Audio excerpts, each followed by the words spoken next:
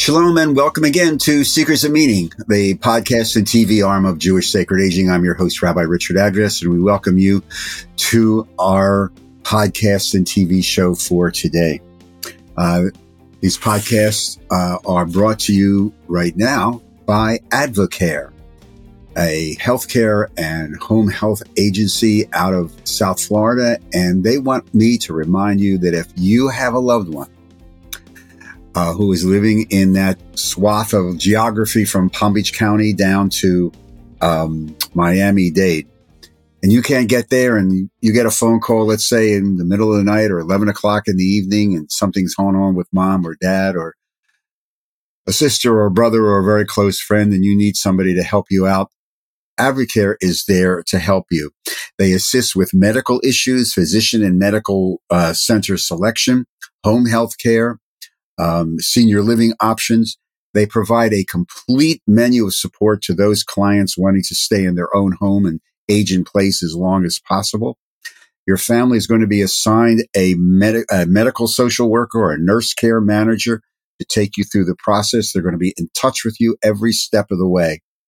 Advocare is located again in Palm Beach County down to Miami-Dade, and they're there to help you, give you some peace of mind in moments of crisis. If you would like to contact them, their website is caremanager.com. That's caremanage.com. And the phone number to contact them is area code 561-266-3489. That's area code 561-266-3489. It's www.caremanage.com. And if you connect with them, please tell them that you heard about it on the Seekers of Meaning podcast. Thinking of meaning and seeking of meaning, we are very, very happy to welcome to today's podcast Rabbi Aryeh Goldman, a member of the Las Vegas Kollel. And we're going to talk about his brand new book, which is entitled Love, Peace, and Pursue It. Love, Peace, and Pursue It. So first of all, Baruch haba, Aryeh, welcome to Seekers of Meaning. It's nice to see you. How's life in Las Vegas today? Thank you so much for the opportunity to join your program. Life in Las Vegas is great. A little cold today, Good. But other than that, everything is amazing. Well, you probably got very little sympathy for a lot of people, and because it's winter time on the East Coast, and the odds are the weather's probably a little bit better where you are, and but who knows? You know, life is good, and we welcome you. This is a very, very interesting, fascinating book. It talks a lot about, well, if I could try to summarize it, how sacred texts inform very, very powerful moral issues in our life, like speech and relationships, and how so many of the texts, which you've done a tremendous job researching and relating, can really speak to us. So you start off with talking about speech, the idea of Lashon and Lashon Hara, and talk to me about why you started with this. What's so powerful in this idea of loving peace and pursuing it with what we say?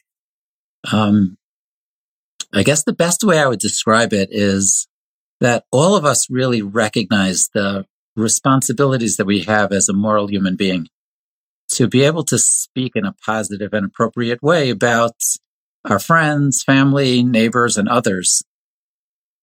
Certainly when we think about the damage and the negativity we could bring to our families, to our communities, and to the world through speaking about others in such a negative way, it certainly can be such an inspiration for us to really want to improve in this kind of area. Yet at the same time, I found for myself, and I find for others, it's sometimes such a challenge to really get to a place in our lives where the words that we speak to others and about others really reflects respect, compassion, kindness, as opposed to criticism, arrogance, negativity.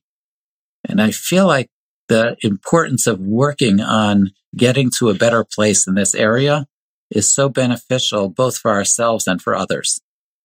So that's really why I was motivated to begin the discussion about loving peace and pursuing it by focusing on a tangible element of how we relate to others, which is really the way that we speak about others.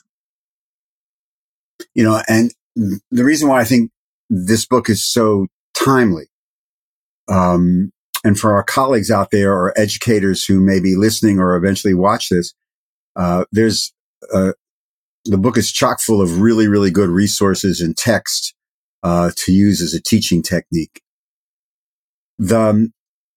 We're in the midst of a society where civility and civil language the ability to just talk civilly with somebody else has disappeared. That's why I think this is why I wanted to talk to you about this book, because it's very, very timely. You channel the Chofetz Chaim, and for there may be one or two people out there who have not run across that. So I want you to just give us a 30-second, who is Chofetz Chaim? But you quote him and you talk about, the symbolic understanding of how we speak reflects the inner being, which I thought was a very, very interesting concept. So could you comment on that? What does that mean? Okay, interesting. So the Chofetz Chaim is actually the name of a book, but it's written by someone named Rabbi Yisrael Meir Kagan, who lived in the mid-19th century toward the mid-20th century. And he reflected on the fact that there were so many people who he came into contact with who were dedicated to really being moral people, to being spiritually motivated people who believed in the concept of loving your neighbor as you love yourself, yet they seemed to have such a difficulty speaking in the right way about others. And he wrote a book which really gives a lot of the moral perspectives that are really helpful for a person to really improve in the way that they speak about others. And one of the things that he alludes to, but he doesn't really spell it out so clearly, which is what I was trying to maybe expound on what he was getting at, is the fact that so much of the way that we speak about others really reflects on what our inner thoughts and perspectives are about other people. Like, imagine if we think in our minds that we live in a world with people who are just terrible. And everywhere we look and turn, we see people that we look at as foolish, bad people who we have no care and concern about, people who we really don't really think of in any kind of manner of respect. So then the way that we're going to speak is really going to be reflective of so many of these thoughts and perspectives. And I tried to analyze a little bit about how maybe we can change some of these perspectives. We're not going to agree with everyone. We may have different opinions and perspectives about so many different topics under the sun. At the same time, we also may feel like people are making mistakes in their lives. But instead of looking at all of these people that we think of as people who are foolish and people who are bad, is there a way that we could bring ourselves to really finding a way to respect them in a meaningful kind of way, despite the fact that they're human beings, despite the fact that they're far from perfect, despite the fact that we might have different opinions than others about so many important topics, but we still may be able to find a way to bring ourselves to finding true, meaningful respect for people we disagree with. There's so many of us right now who are trying to teach this, either from the Bima or in a class. And I'm sure this has come up in the Kollel. How do you take that ideal from Chofetz Chaim? And how do you sit down with a group of people, 20, 25 people in a class, who will say, gee, that really sounds nice, Rabbi, but let's get real. How do you teach that? That's a really good question. I wish I knew all the answers to that. But some of the thoughts that come to my mind that I tried to share in the book really relate to so often really trying to see the whole picture. That so many times, if we really look at some sort of meaningful disagreement that we have with someone. So if we break down the disagreement, we can so often really recognize that we probably agree on 80% of what the real true issue is. And a lot of what we're disagreeing about is really that last 20%. If you take almost any political issue under the sun and really break it down to its core, most people are going to agree to the essential elements of what's really relevant to the conversation. Most people are going to say we care about people. We want people in general to be happy and to get along. And we recognize that these people have rights and those people have rights. And they really need to compromise and work together to find the right kind of answer. And the question really is, how do you balance the rights in this particular situation? And if we're really honest, we should be able to really understand where the other person's coming from, even if we don't really fully agree with what they're saying. But I understand why you would say what you're saying. And I hope that you understand why I'm saying what I'm saying. We may disagree about practically what should we do in a situation where there are conflicting factors going on. And it's true both for general political conversations, as well as it's true for so many of our personal interactions with others. There's usually so much more in common that we have than that which we're disagreeing about, but it's so easy for us to so often just focus on those last 20% and to really look at only what we disagree about and to really look at it as such polar opposites in what our thoughts are and how we should approach the situation. And if we train ourselves to really see where the other person is coming from, it's certainly one of the key secrets into being able to really work with others and find true respect for others. So, Aryeh, I mean, we're in the middle of this huge rise in anti-Semitism.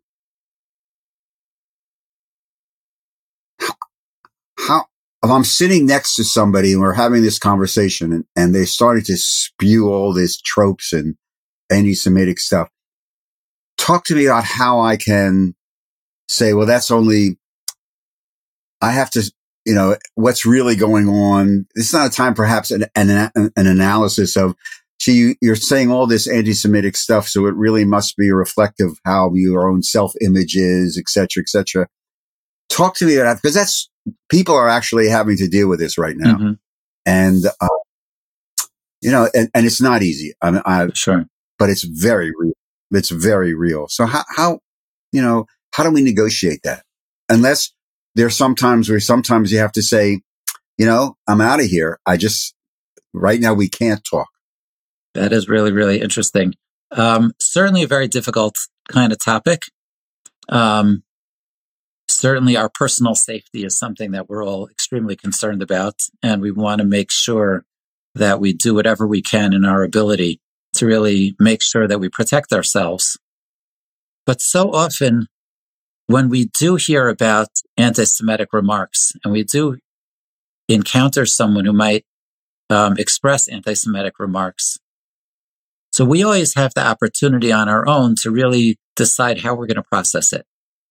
And really, it says a lot about our character as far as how we process the information that we get when someone else has certain negativity toward us. So many situations, many of the times that we hear about an anti-Semitic remark, so we'll first think to ourselves, what can I do practically to make sure that I protect my own security? But so often, even after our own security is protected, and there's nothing more that we could do at the current moment to protect our security. So then it's really up to us to ask ourselves, what do I think about this person? And let's say what we find in our minds and hearts is that I find that I have a tremendous amount of negativity toward this person who has negativity toward me. And we ask ourselves, what function does that have in my life? Is that something that's reflecting the fact that I wish we could really get along? I wish we were at a place where really we could respect each other. We could care about each other. We could work together in a positive and productive kind of manner. Unfortunately, That's not how you feel about me.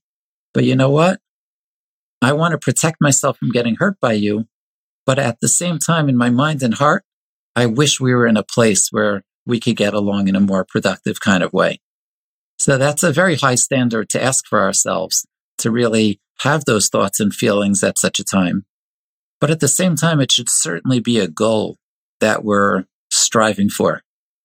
Our goal should be that, of course, we need to protect ourselves. It says very clearly in the Torah, God doesn't want us to allow others to hurt ourselves without doing our best to protect ourselves. But at the same time, what's my goal? What do I want to accomplish?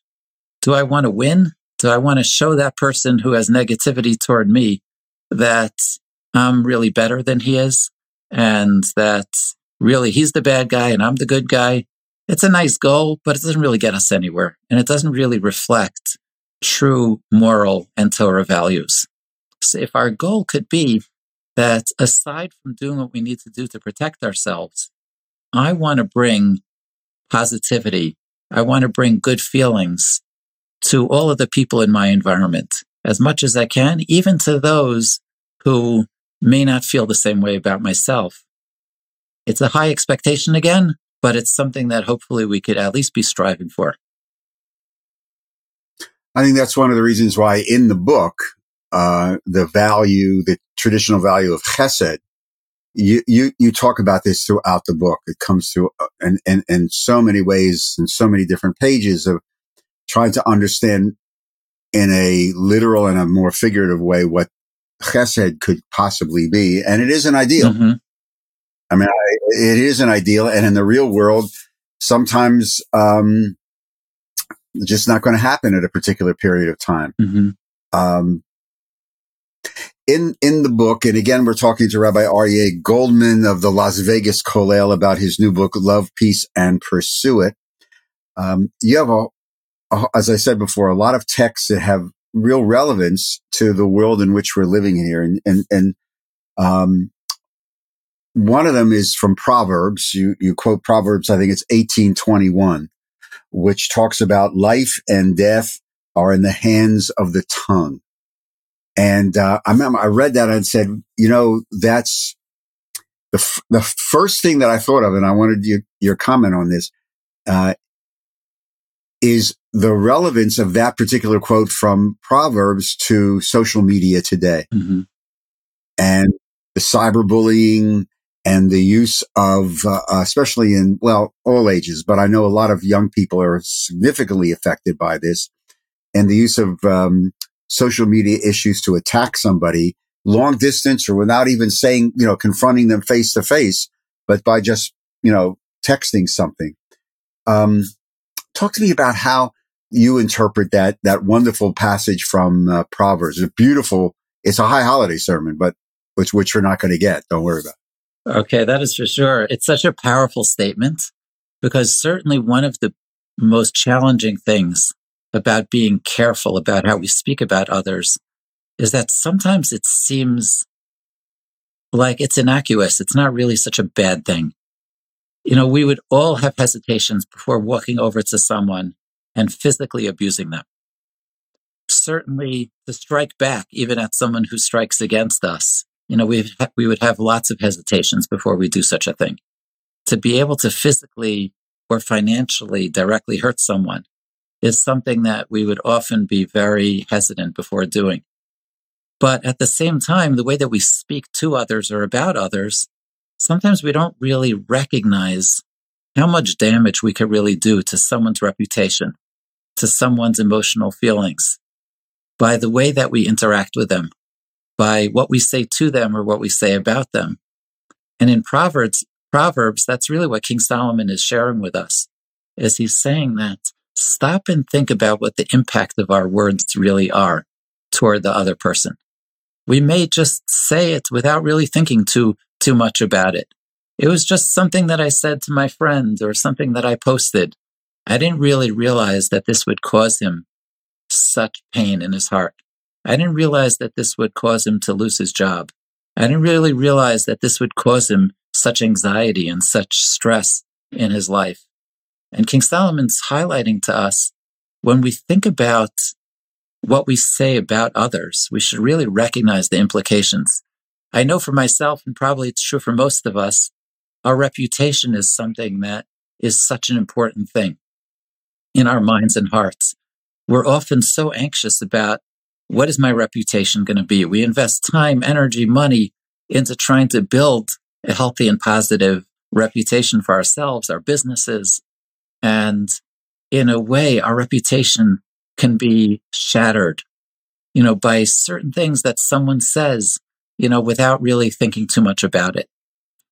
It's such a powerful tool that God has given us.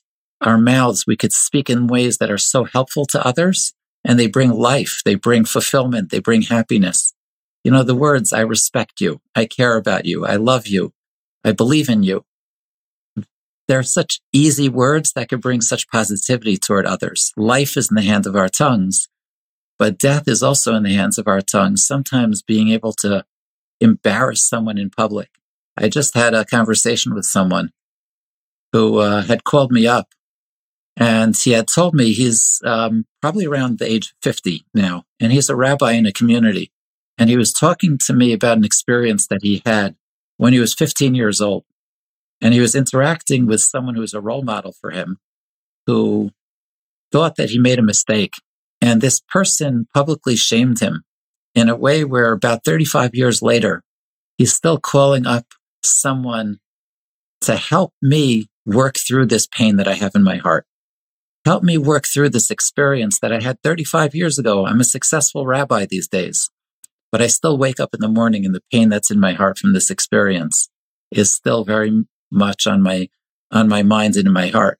And to me, it was just so eye-opening, because sometimes we might think, like, just get over it. But apparently that's not what happens. When someone hurts us with their words, it could sometimes really stick in our hearts in a very meaningful way so many years later. So I think that's really so much of the message King Solomon was highlighting to us, is recognize the implications of the words that we use, both the positive implications that could be so helpful and the negative implications that could be so hurtful to us. Yeah, it's that's why I wanted to. It's a great passage. I mean, if you're teaching a group of teenagers, you just do that one verse and say, okay, what does that say to you? And I it would be interesting to see how many of them take out their phones. And the idea of dignity, I mean, this is such a root of our tradition. And a lot of the older adults work that we do at Jewish Sacred Aging, there's a riff in, I think it's, Masechet Chiddushin, where on the discussion on kavod, and tir'u, and honor and respect, about if you don't correct your adult parent, you don't correct your parent in public, thereby reducing their sense of dignity and purpose. But it's multi-generational. But that's why I think a lot of the material in your book is so relevant.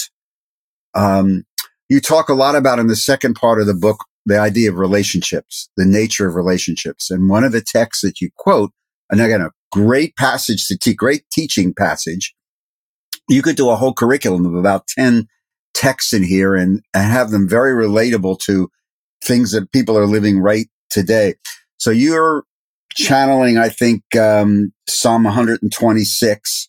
I think it's Psalm 126 about, it's really the Debbie Friedman song, sow what you reap, but I think the quote that you use is invest, and you sow what you invest, relating it to relationships. Talk a little bit about what you mean by that.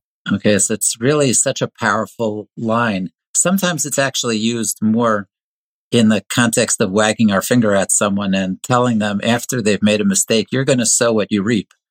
But really, when we think about it beforehand, and we think about so many of the challenges that really come up in our relationships, often comes from the fact that we don't necessarily look at the big picture beforehand. When we recognize every time that we're interacting with our children, I know for myself, trying to make sure that I stay off my phone more than I do, when I'm sitting there at bedtime with my 8-year-old. So in a way, when you think about it from a broader perspective, these are such times to cherish. such times where a father and a son could really look back and see, bedtime was such a special opportunity to tell a story, to spend time, to really share some positive moments that could last forever in our hearts.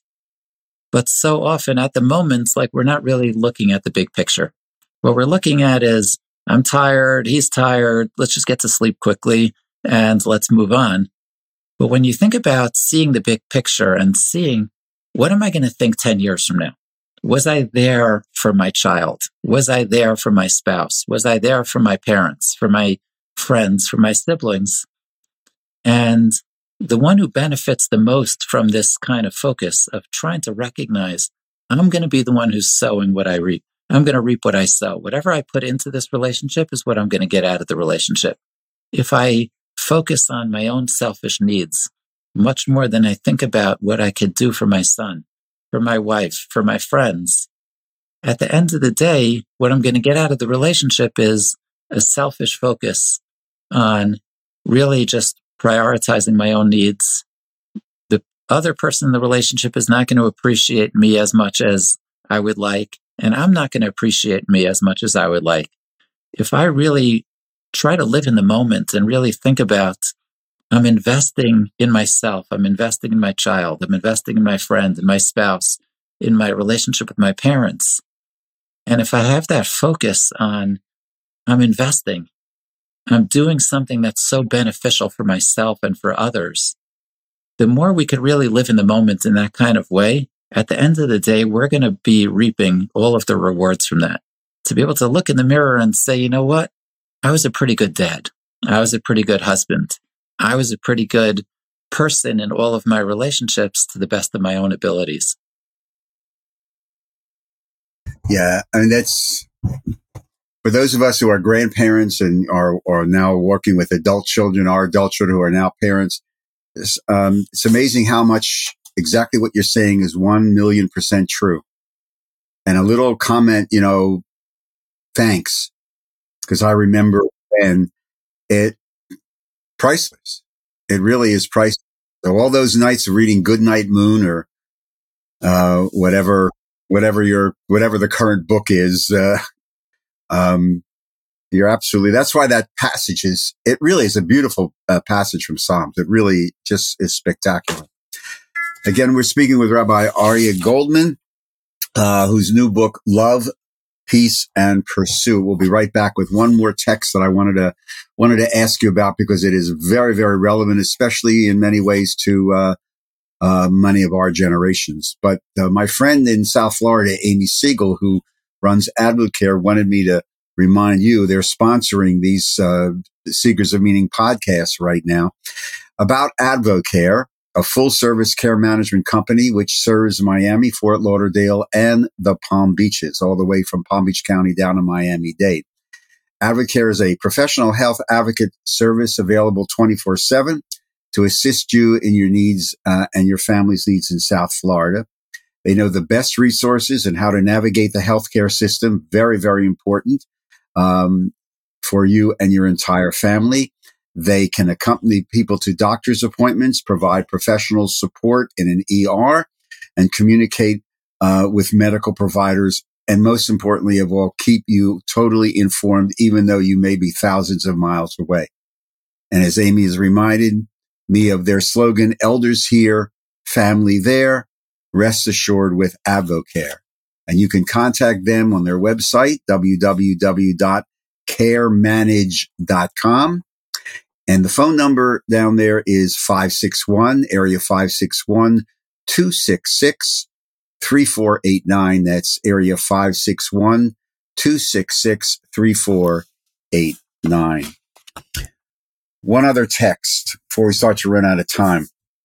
Again, a really wonderful one. Deuteronomy 15:8, I think you cite, that talks about providing that which is lacking, that one does not, one opens, I think it's Patach Tiftach, open up your hands to your fellow and provide for them that which is chaser, lacking, which they lack. When I read that, in the book and then started to think about it, first thing that came to my mind was the healthcare system in the United States of America and the obligation of a society, which does come from a variety of Jewish scholars as well, because one of the workshops we do, that part of the moral obligation that we have is to provide a minimum aspect of healthcare for people who lack it. How do you resonate to that? I mean, the beauty of the text, as every rabbi teaches, you don't have to go any further than the sacred text to really get it you need to live in the contemporary world. But talk to me a little bit about how you understand that passage from Deuteronomy about providing that which is lacking. Okay, so it's actually such a powerful text, especially as the Gemara, the Talmud, expounds on it. It gives an example of how far that this responsibility goes. Because generally when we think about kindness, like as you're mentioning, even from a secular humanism perspective, everyone knows that kindness is a major part of our moral responsibility. We all know we have to be kind to others. Every parent teaches that to their children. Every parent tries to live up to those standards themselves. But one of the big questions we have in our minds is really, how far does our responsibility go? Because certainly we're limited in our resources, we're limited in our time, our energy, and we can't spend 24/7 just focused on other people. We also need to take care of ourselves as well. But there's so many times that we limit in our minds how much I'm really responsible to help others, even when I really can. For example, there's so many times we might say to ourselves, even though it seems that he needs it, but he shouldn't need it. He shouldn't want it. This shouldn't bother him. And a lot of times we make so many judgments in our own minds about how other people should be. So certainly we can imagine if someone from the 17th century woke up one day in the 21st century and sees that we're bothered because of the fact that our air conditioning isn't working so well. And they would say, come on, big deal, get over it. You know what we have to go through? You know what our personal comforts, are like? And we would probably say to them, yeah, but you don't really understand why I need this so badly. You can't really relate to who I am and why, for me, being myself, growing up in the 21st century, if our air conditioning is not working well, that's really hard for us. So the Talmud relates that there was once a very, very wealthy person who back in the day, this goes back almost 2,000 years. So it's hard to relate to what exactly was going on, but the wealthy people used to have horses running in front of them. They used to have people who were running in front of those horses. And it was a sign of dignity. It was the old school form of the Rolls Royce or the Lamborghini. And imagine if someone was used to that. And that's really what their expectation was for themselves. And let's say they lost all their money. And this person who used to be driving the Rolls Royce, he now has to drive a 25-year-old car because that's all he can afford. But let's say I have the resources where I can really give him the ability to buy a much more luxurious car, similar to what he's used to. So it's so easy for me to tell myself, well, you shouldn't need it. Why can't you just drive, the same car that the average person drives? And the Gemara tells us that one of the great Torah scholars, he himself took it upon himself where he was going to run in front of this person's horses because the person couldn't afford it himself. And he was the one, he referred to this verse that says, give him what he himself needs. And it's such an eye-opening perspective. That's one extreme kind of scenario, but we find it in all of our relationships where we're all ready to help someone who's starving to be able to get some food in order to survive. But so often we might tell ourselves, whether it's about our husband, our wife, our friends, our neighbors, I'm not going to help him in this manner because it shouldn't be something that he wants. It shouldn't be something that he needs. It's not something that I would need. So if I wouldn't need it, why should he need it? Why can't he get over it? And it really just opens our minds to a whole different meaning of what it means to live in someone else's shoes.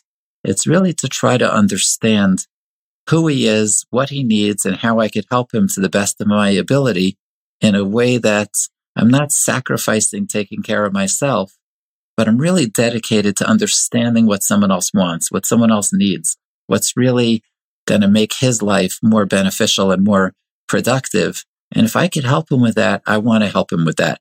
So that to me was something that's such an amazing message, where if we really have that perspective of, I really am trying to understand them and I want to help them as much as I possibly can. All right, before we run out of time, one final easy question. Your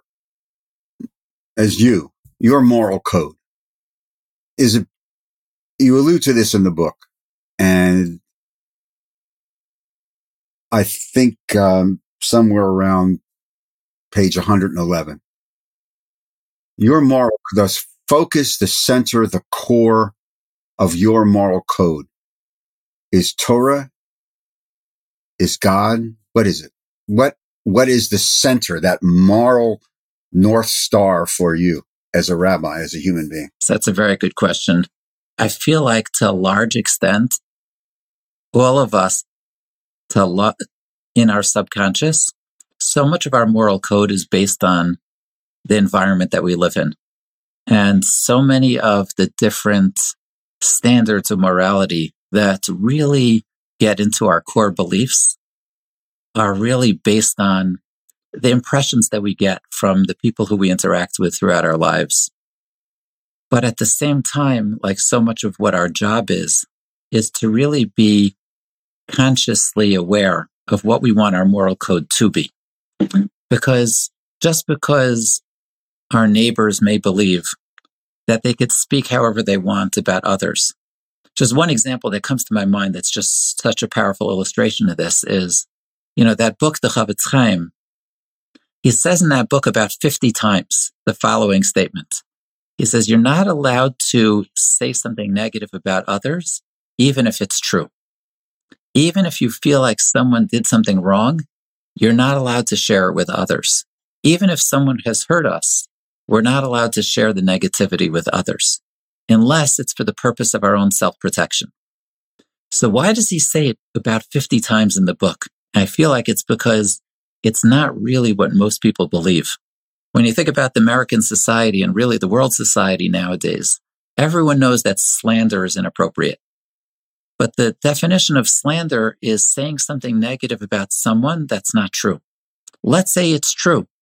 It's almost a mitzvah. It's almost an obligation to share it with as many people as quick as possible in the most hurtful kind of way, which is a little bit, unfortunately, the environment that we live in. As Rabbi, as you were mentioning before, that social media, it reflects this mindset of, if someone really did something wrong, every news station should broadcast it as loud as possible, as soon as possible.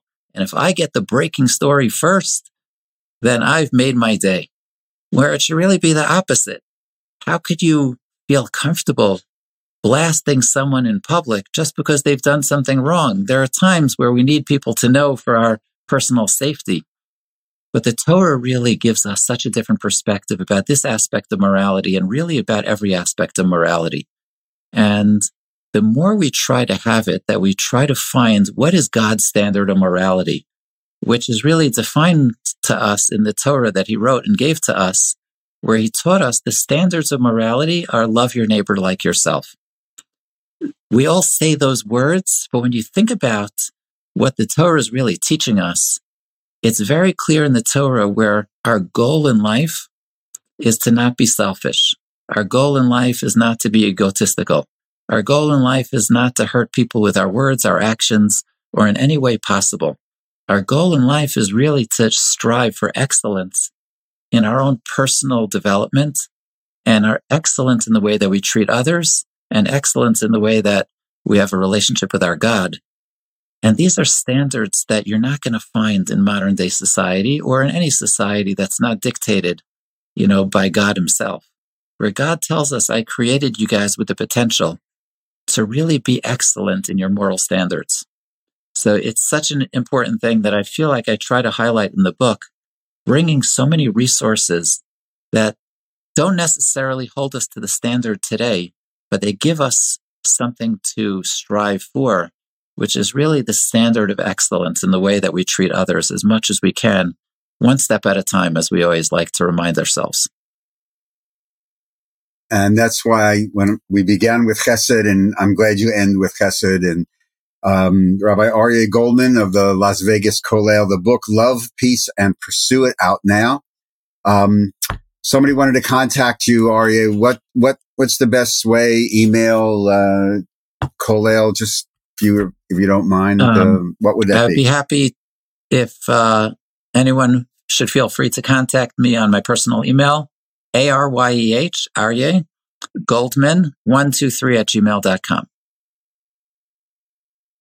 Toda Rabah. Listen, Chatzlacha, stay healthy, stay well. Good luck with the book. And really, again, thank you for your time. And for my colleagues and educators out there, it's a great resource, great teaching tool for whole multi-generations in the book. So thanks, Aryeh. Thank you so much for the opportunity. Care. And to all of you, thank you again for joining us on today's edition of Seekers of Meaning, the podcast and TV arm of Jewish Sacred Aging. Remember, if you would like to make a tax-free donation to help us continue this work and these podcasts, go to the website, jewishsacredaging.com, and click on the donate button. And if you would like to think about becoming a sponsor to several of these podcasts, as Advocare is this month, again, email me at rabbiaddress@jewishsacredaging.com. A reminder that Seekers of Meaning is produced at the Broadcast Center of Lubetkin Media Companies in Cherry Hill, New Jersey. And a big shout out and toda rabah to our producer, Steve Lubetkin. Thank you again for joining us. I am your host, Rabbi Richard Address, and I look forward to greeting you again on our next Seekers of Meaning podcast and TV show from Jewish Sacred Aging. In the meantime, stay safe, stay healthy, and most of all, as the Rabbi has reminded us, be kind. Toda Rabah, Shalom.